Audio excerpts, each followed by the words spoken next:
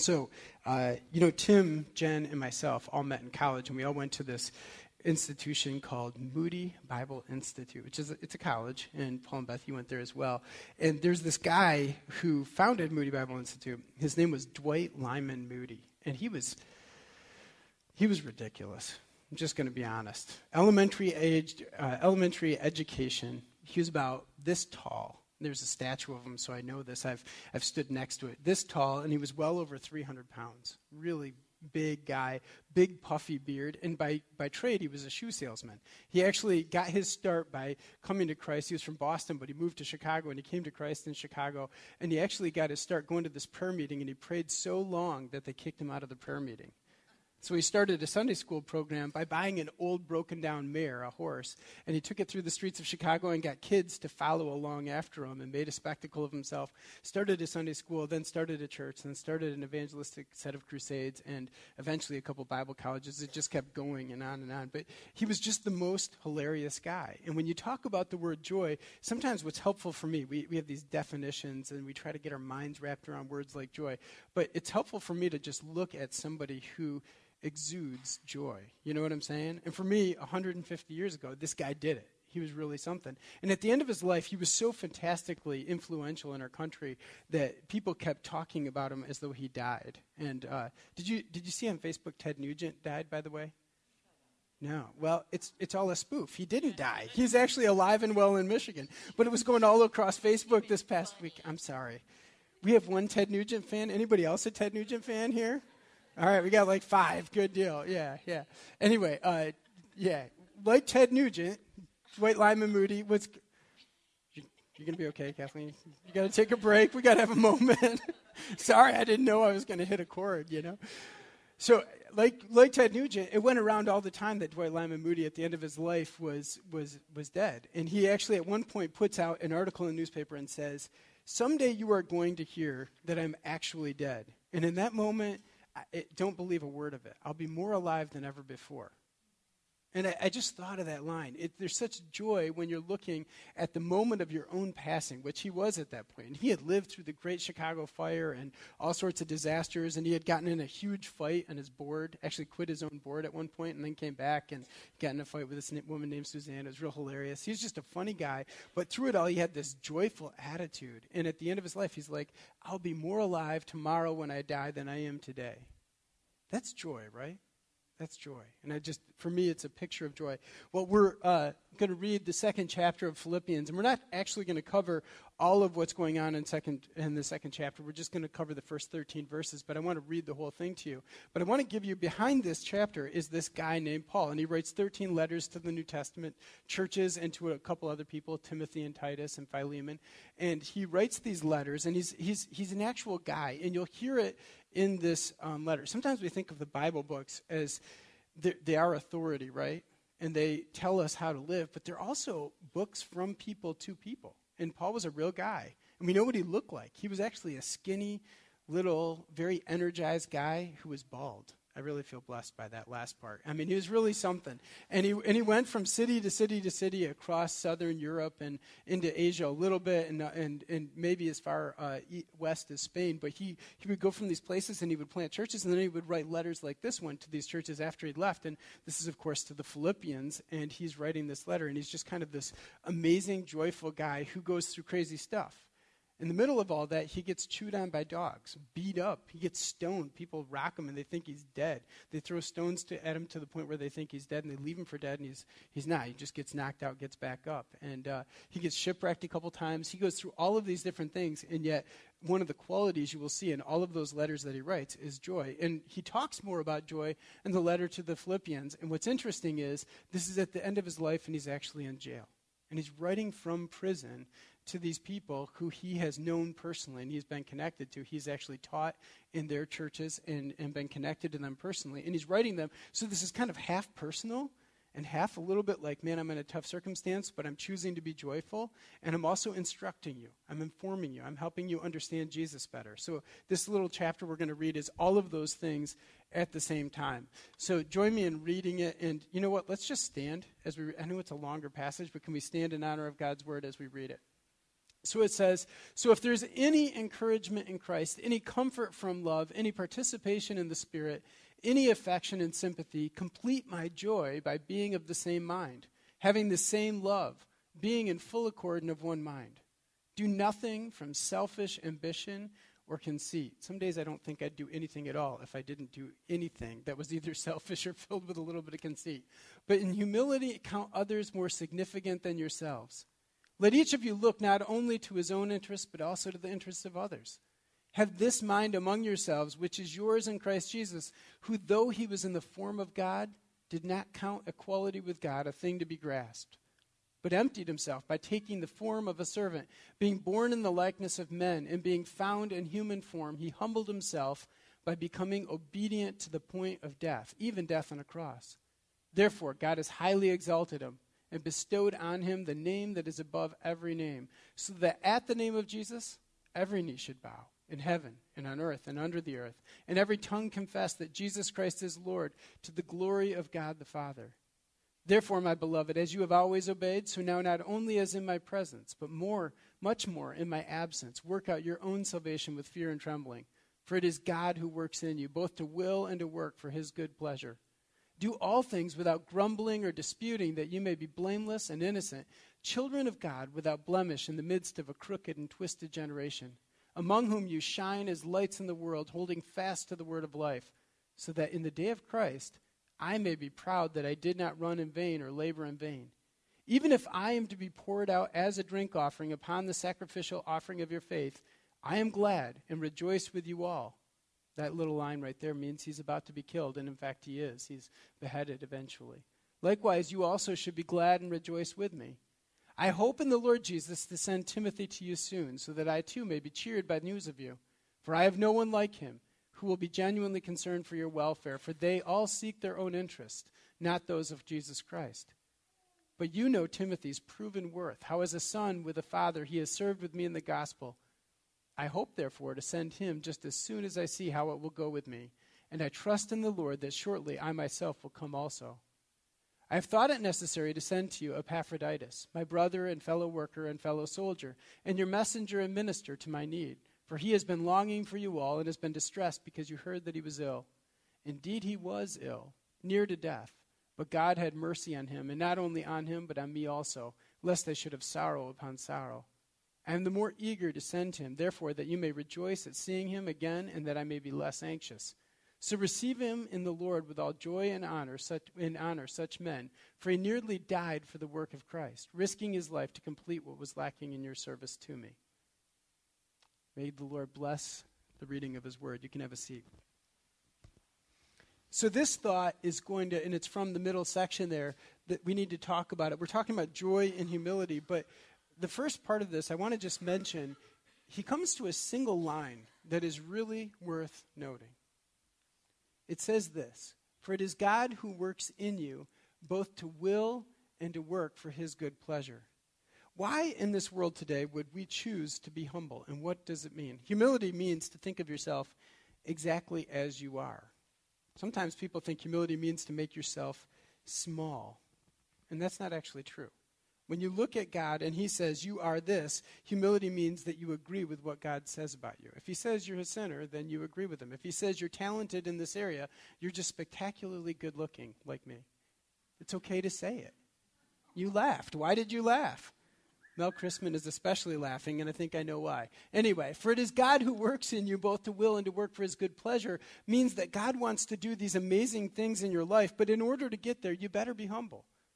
You have to get rid of all that stuff that kind of builds onto our character and doesn't allow the grace of God to flow through our life. And humility is the ability to agree with God so completely that all of the stuff in our conduit of grace kind of gets broken off so he can just pour his life through us and in us. Wouldn't that be wonderful? You know, one of the things that the Bible says about the cross in the gospel of Jesus is that it is offensive. You ever hear that phrase? It's offensive. It's actually offensive to say to somebody, you need Jesus, you're not enough. Nobody likes to hear that sort of thing. If we look at ourselves and we say, we need something beyond here, that is offensive. I remember in college there was this girl, and I really liked her. I was a freshman. It was a long time. I had never met Shelby at this point, okay? Just it's very important I mention that little line. But I met this girl, and I really liked her, and then she started to tell me that my faith wasn't all that great, and she proceeded to take apart my faith and talk to me about the things that I was lacking. About 10 years later, I agreed with her. But in that moment, we were done. Because she said, you need to know this, this, and this about God, and he loves you more, whatever. We're done. You're very attractive. I'm 18. Go your own way. She got married to another guy from our freshman class. That was it. Because I didn't like, and I'm a little bit prideful, maybe more than a little bit prideful, to look at myself and realize that I needed something more than I am. And whenever anybody hears the gospel of Jesus Christ, what's really difficult for us is that we're admitting that we're not enough, that we're dependent, that we're not able to live in isolation, that something about us has been broken and we need a repair.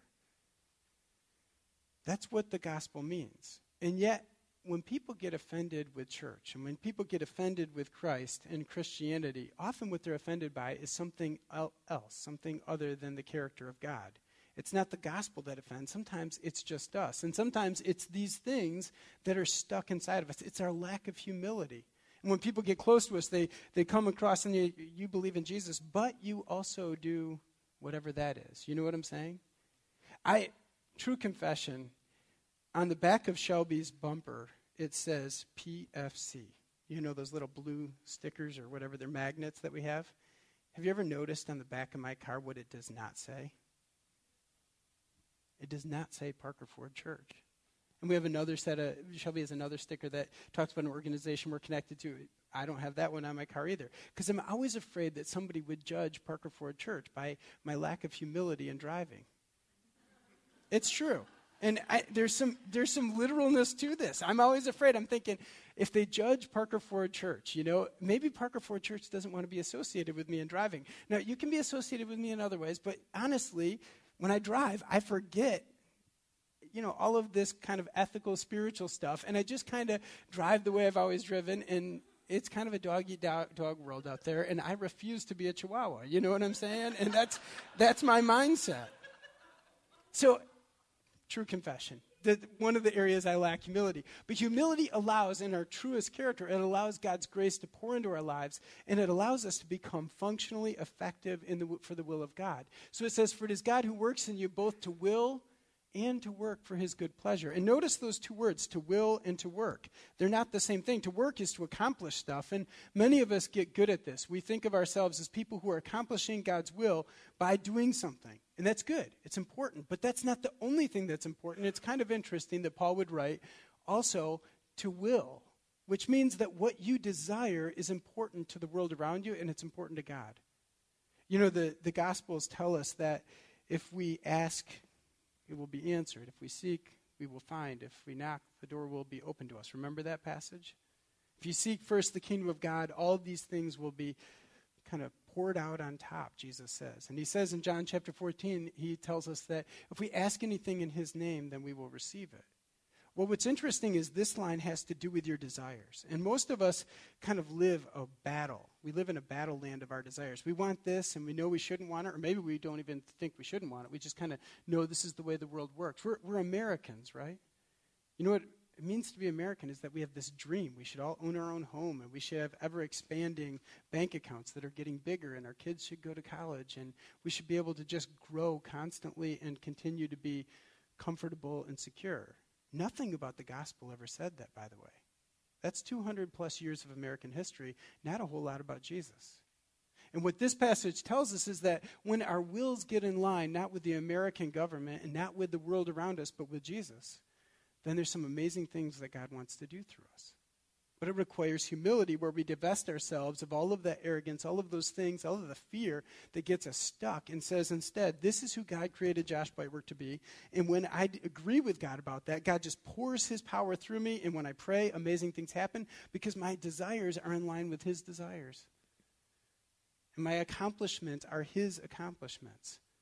That also leaves the possibility that what we're doing is not actually what God wants us to be doing. And what we desire is not actually what God wants us to desire. And then what we're doing is we're kind of praying in opposition of God.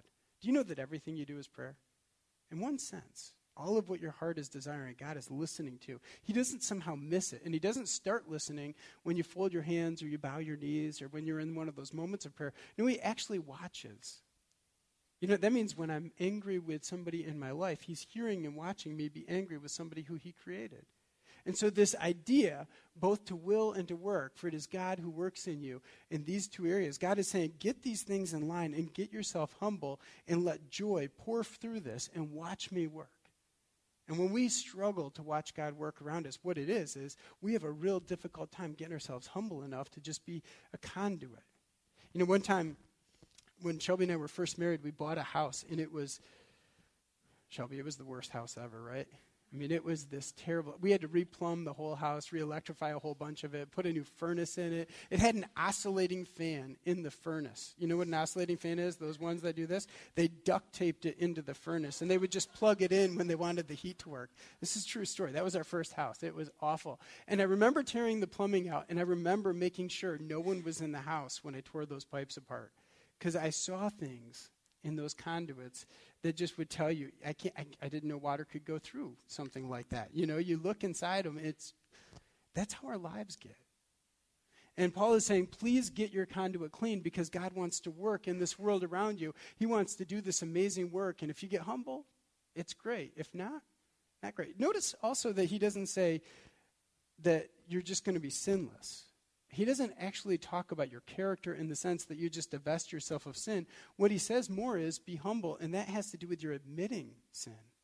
There's a real difference between living a confessional life and saying, yes, this is who I am, and I'm a mixture of great talent, and my God just loves me, and he thinks I'm the greatest kid. He has all these kids, and he thinks every one of them is the greatest kid, but also he knows that we're broken, and he's saying it. And when we admit that stuff, it's wonderful, but every now and then we act like, well, sin is the worst thing in the world. You know what's worse than sin?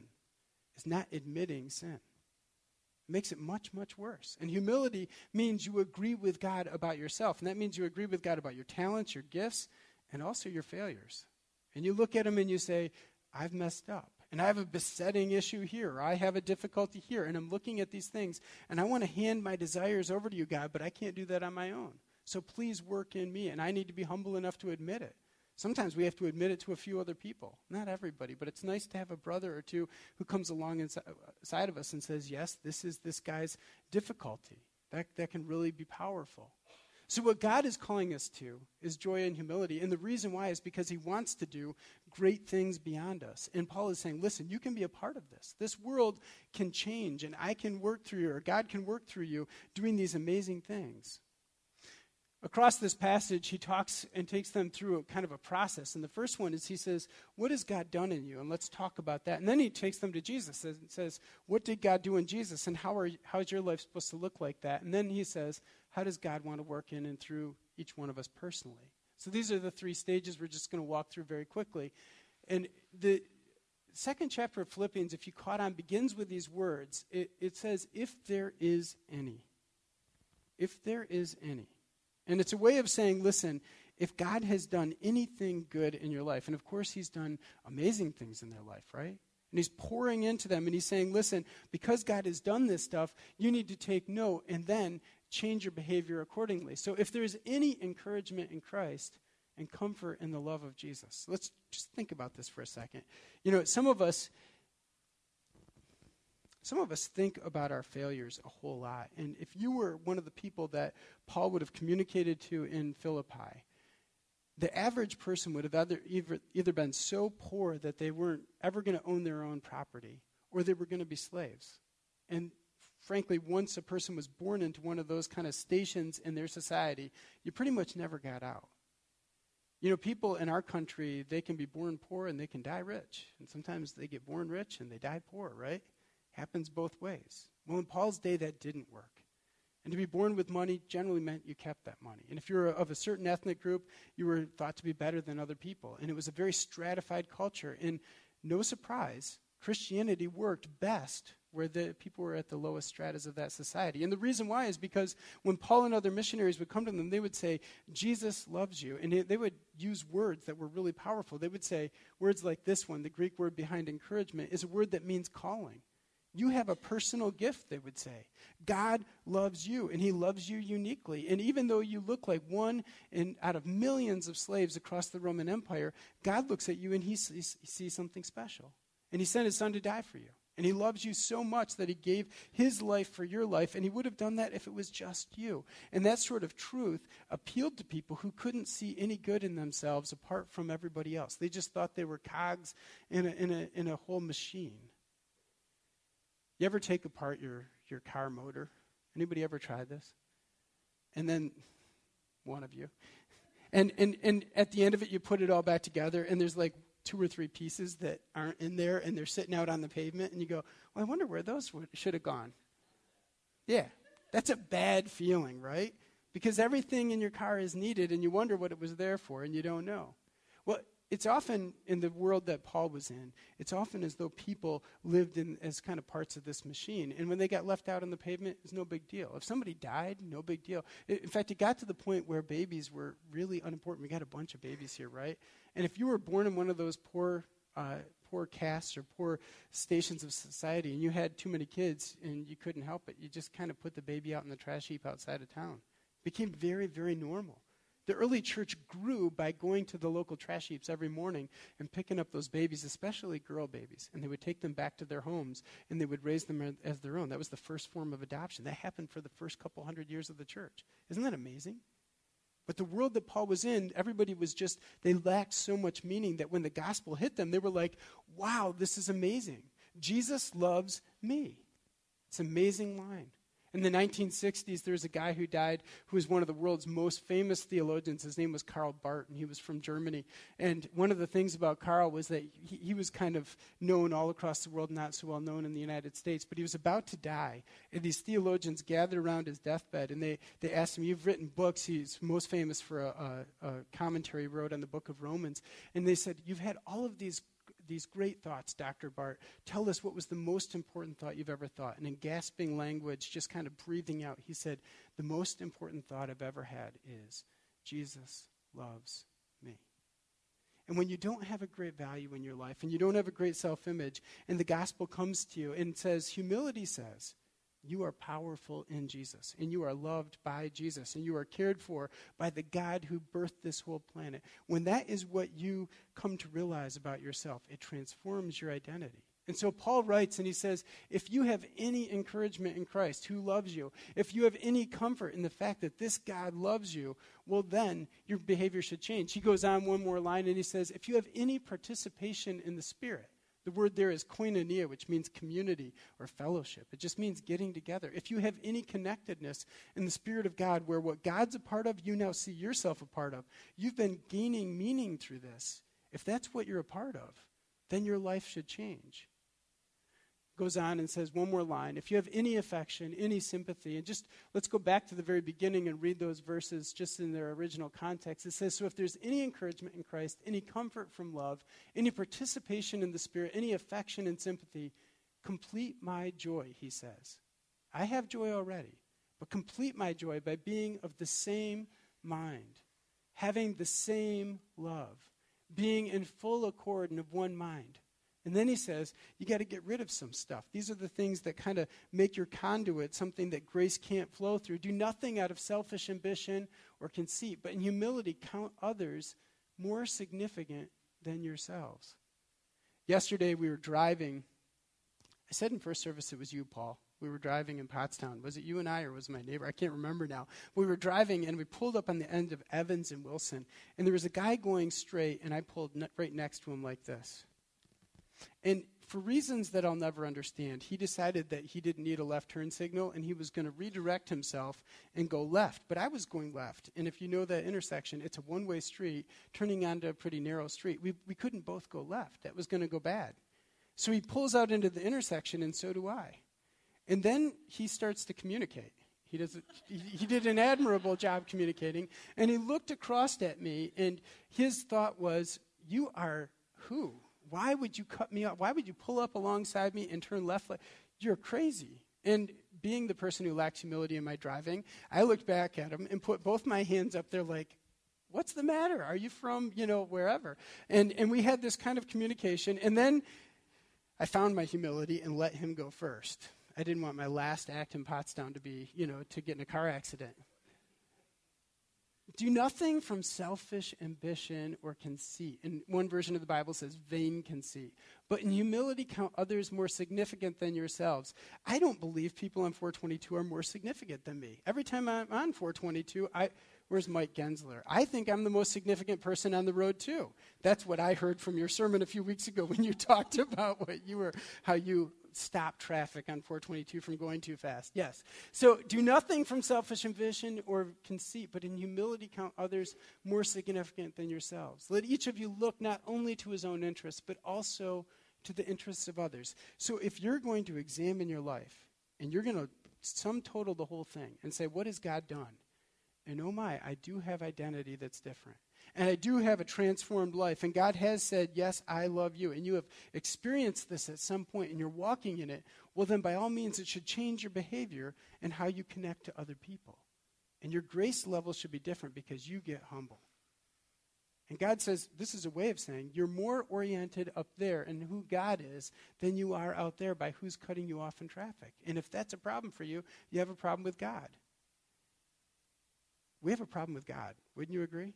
When you see this passage of Scripture lined up, it means there's a problem with Josh Bitework's heart because I have a hard time getting out of my way long enough to let God work in me and to do his great work in and through me, through the will and through the works of Josh Bitework. That's a hard thing for me to hand over to God. I just keep wanting to do it my own way. He goes on and says a little more, and we need to talk about this, and it's really important what he says. He goes on to talk about Jesus. And he says, if you don't want to look at your own life and you can't see this stuff working through you, well, then let's just look at the life of Christ. Have this mind among yourselves, he writes, which is yours in Christ Jesus, who, though he was in the form of God, did not count equality with God a thing to be grasped. Theologians call this I'm going to misspeak it. It's a theological word. These are tough words. They have multiple syllables. You know what I mean? The condescension. It means that if I'm condescending and I look at you, Kathleen, and I do totally condescend towards Kathleen because she is a Green Bay Packers fan, and I always think people like from Green Bay, they're lesser human beings. That's the way I'm a 49ers fan, and Rob Bruner, you're a Dallas Cowboys fan. You're even worse. So. But the theological version of this is that Jesus was a member of the Trinity. And he came all the way from up here down to right here where Josh Bitework is and where Kathleen is and where Rob is. As tough as that is for me to say, God has grace on Cowboys fans. And he looks across this and he loves us. And Jesus is a member of the Trinity, one of the Godhead. Remember, there's three persons and one God, right? Kind of confusing. But he comes down and he says, though I'm in the form of God, I'm not going to count equality with God a thing to be grasped. But instead he emptied himself, taking on the form of a servant, being born in the likeness of a man. He looked across at us and said, I will be like one of them. This is humility. He's giving up things willingly, power things. Nobody else could do this. And he's giving these things up. And he's saying, I will join the human race. And being found in human form, he humbled himself by becoming obedient to the point of death. Even death on a cross. And the cross is the worst form of death. Not just because it hurt the most, but because it was public and nasty and you made people look really stupid when they did it. The Romans loved to persecute people by crucifying them because it made them look really bad and their neighbors and family had to watch. But then it goes and it says the gospel flips this whole thing around. This is how we live. We give ourselves over to God and we watch. And it might mean that we lose some things. It might mean we lose our job. It might mean that economically we don't do as well. It means we don't cheat on our taxes, among other things, and you're not going to do as well. When you think about it, does crime pay? It actually does. It pays very well. There's people making a lot of money doing the wrong thing in this world, and yet Jesus isn't a part of any of that, right? So you might be called to sacrifice some stuff to follow God. And all across this world, there have been people who have sacrificed even to the point of giving up their life. And at the end of this, it goes on and says, therefore God, because Jesus was obedient, because Jesus was humble, because Jesus decided to go through this process in grace, therefore God has highly exalted him and bestowed on him the name that is above every name. So that at the name of Jesus, every knee should bow in heaven and on earth and under the earth, and every tongue confess that Jesus Christ is Lord to the glory of God the Father. One way of thinking about this is that the distance from the top of Jesus' life to the very bottom, the moment from the moment where he's sitting next to God in heaven to the point where he is on a cross dying and his mom is watching, that is the greatest distance downwardly that any human being has ever traveled, right? That is the worst. That's the farthest it gets. And yet the inverse is also true. So God highly exalts him, and his name is above every other name, and he is the most exemplary of every being ever. He is the thing that we all look to for our salvation, the person we all look to for our salvation. And Jesus turns this whole thing around, and Paul says, listen, this is how we're supposed to live. When you hand it over to God, you hand it all over to God. And to the extent you hand it all over to God, he exalts you. And you don't ever know when that moment's going to come.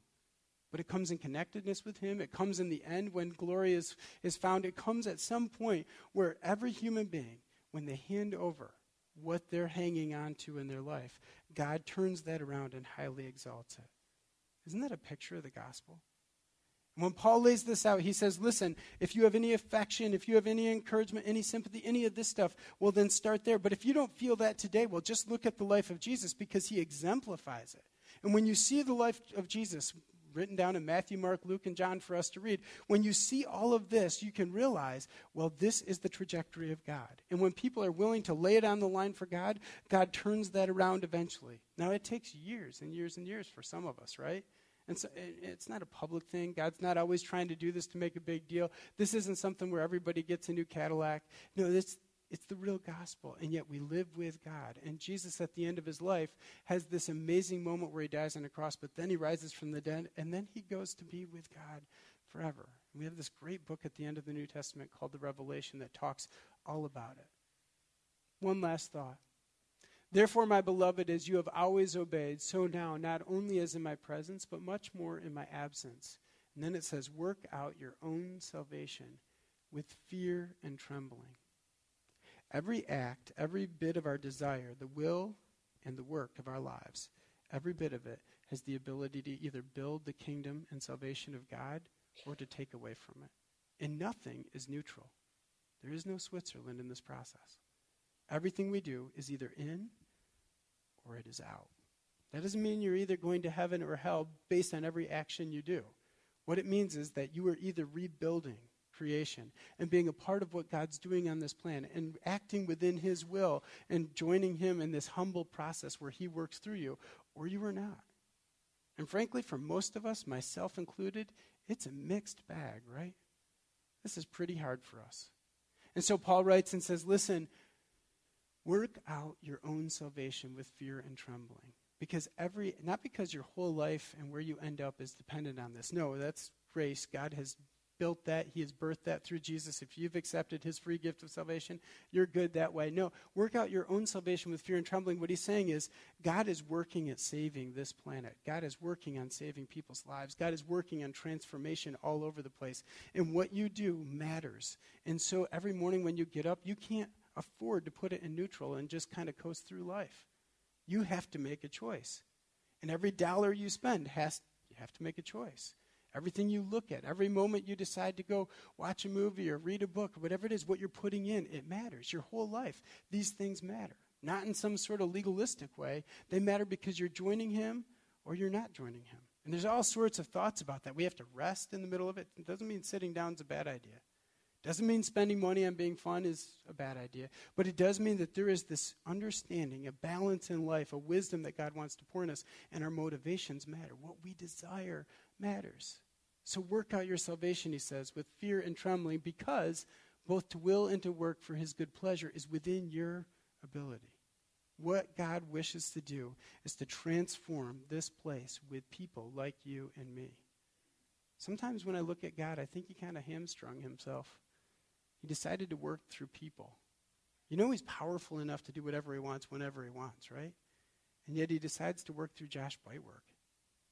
That's either a mistake or a really gracious decision on his part to kind of condescend and to use somebody who's lesser than himself to do works that are greater for his greater glory. So we're called both to will and to work for his good pleasure. working out our fear, working out our salvation in fear and trembling, getting rid of everything about ourselves that's conceited, prideful, or fearful, and saying, God has built so much encouragement, so much sympathy, so much affection, so much love, so much comfort, so much calling into our lives. He has said, you are so valuable, and you get Jesus in the middle of all this, that we're willing to lay it all on the line on the other side. And the result of all of that is indescribable joy. I love the life of Dwight Lyman Moody because he's just kind of funny and ridiculous at the end of it all. He's not real smart. In fact, at one point there was a theory that there were two writers for the book of Isaiah. And if you've read Isaiah, about chapter 39, it almost feels like two different people wrote it. And this lady asked him in public one day and says, Moody, you're a preacher. Tell us what you think of Isaiah. Were there two writers or were there only one? And Moody looks at her and he's like, I'm just glad there's an Isaiah at all. I have no idea who wrote it or how many people wrote it. I have no idea. That's humility, right? Sometimes we get stuck in all of these questions. We get stuck on vain conceit and fear and all of these different things. And God's like, listen, are you joining me or not? Are you going to take your joy in what I'm doing or not? Are you humbling yourself and laying it on the line or not? And when we're with him, it transforms everything. Galatians is a great book. He writes it earlier than Philippians, and I'll just quote a little bit of chapter 5. It says that the fruits of the Spirit are the product of this sort of walk, right? What is in God's character is then transferred to our character, and what we experience is him. And when we experience it, what was in him is something that becomes in us.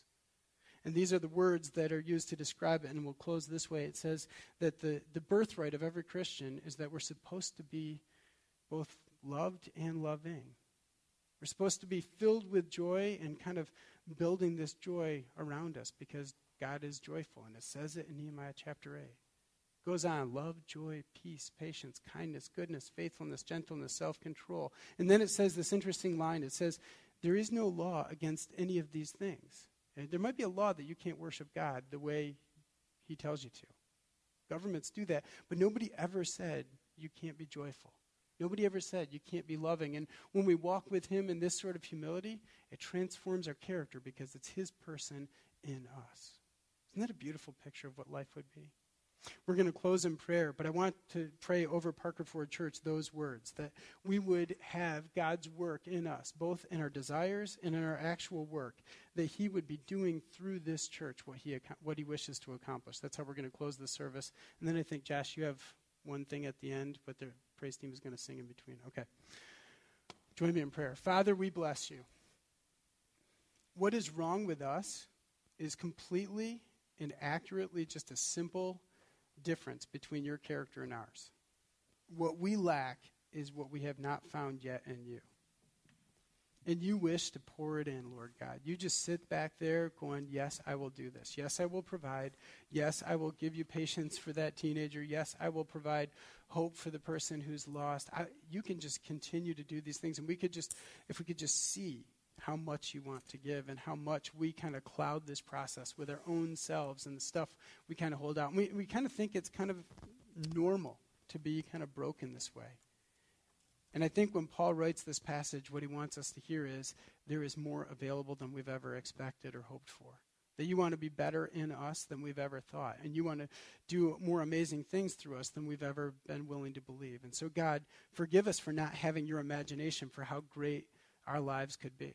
What a thought that you want our lives to be better than they are. And not just because we get repaired, but because we get to work for you and in you. And so, God, I would ask for Parker Ford Church on this day that you would bless it with the ability to be who you created it to be in Christ. And that you would bless it with the sense that we, in our desires and in our actions, are hugely important to your plan. That we're not people that just sit on the sidelines and you don't just do what you're going to do. No, you actually wish to do in us, not beyond us, but in us, what your call is. What a gift, Lord God, that you decide not to just move on and do whatever you want to do, but instead you wait and you work through human beings like the people in this room, like me. God, that is huge, and we're blessed, and we're so thankful, Lord God, and we love you, and we just want to honor you in this moment and thank you for all that you've done in our church so far, and we ask that you'd bless it moving forward. In Jesus' name we pray these things. Amen.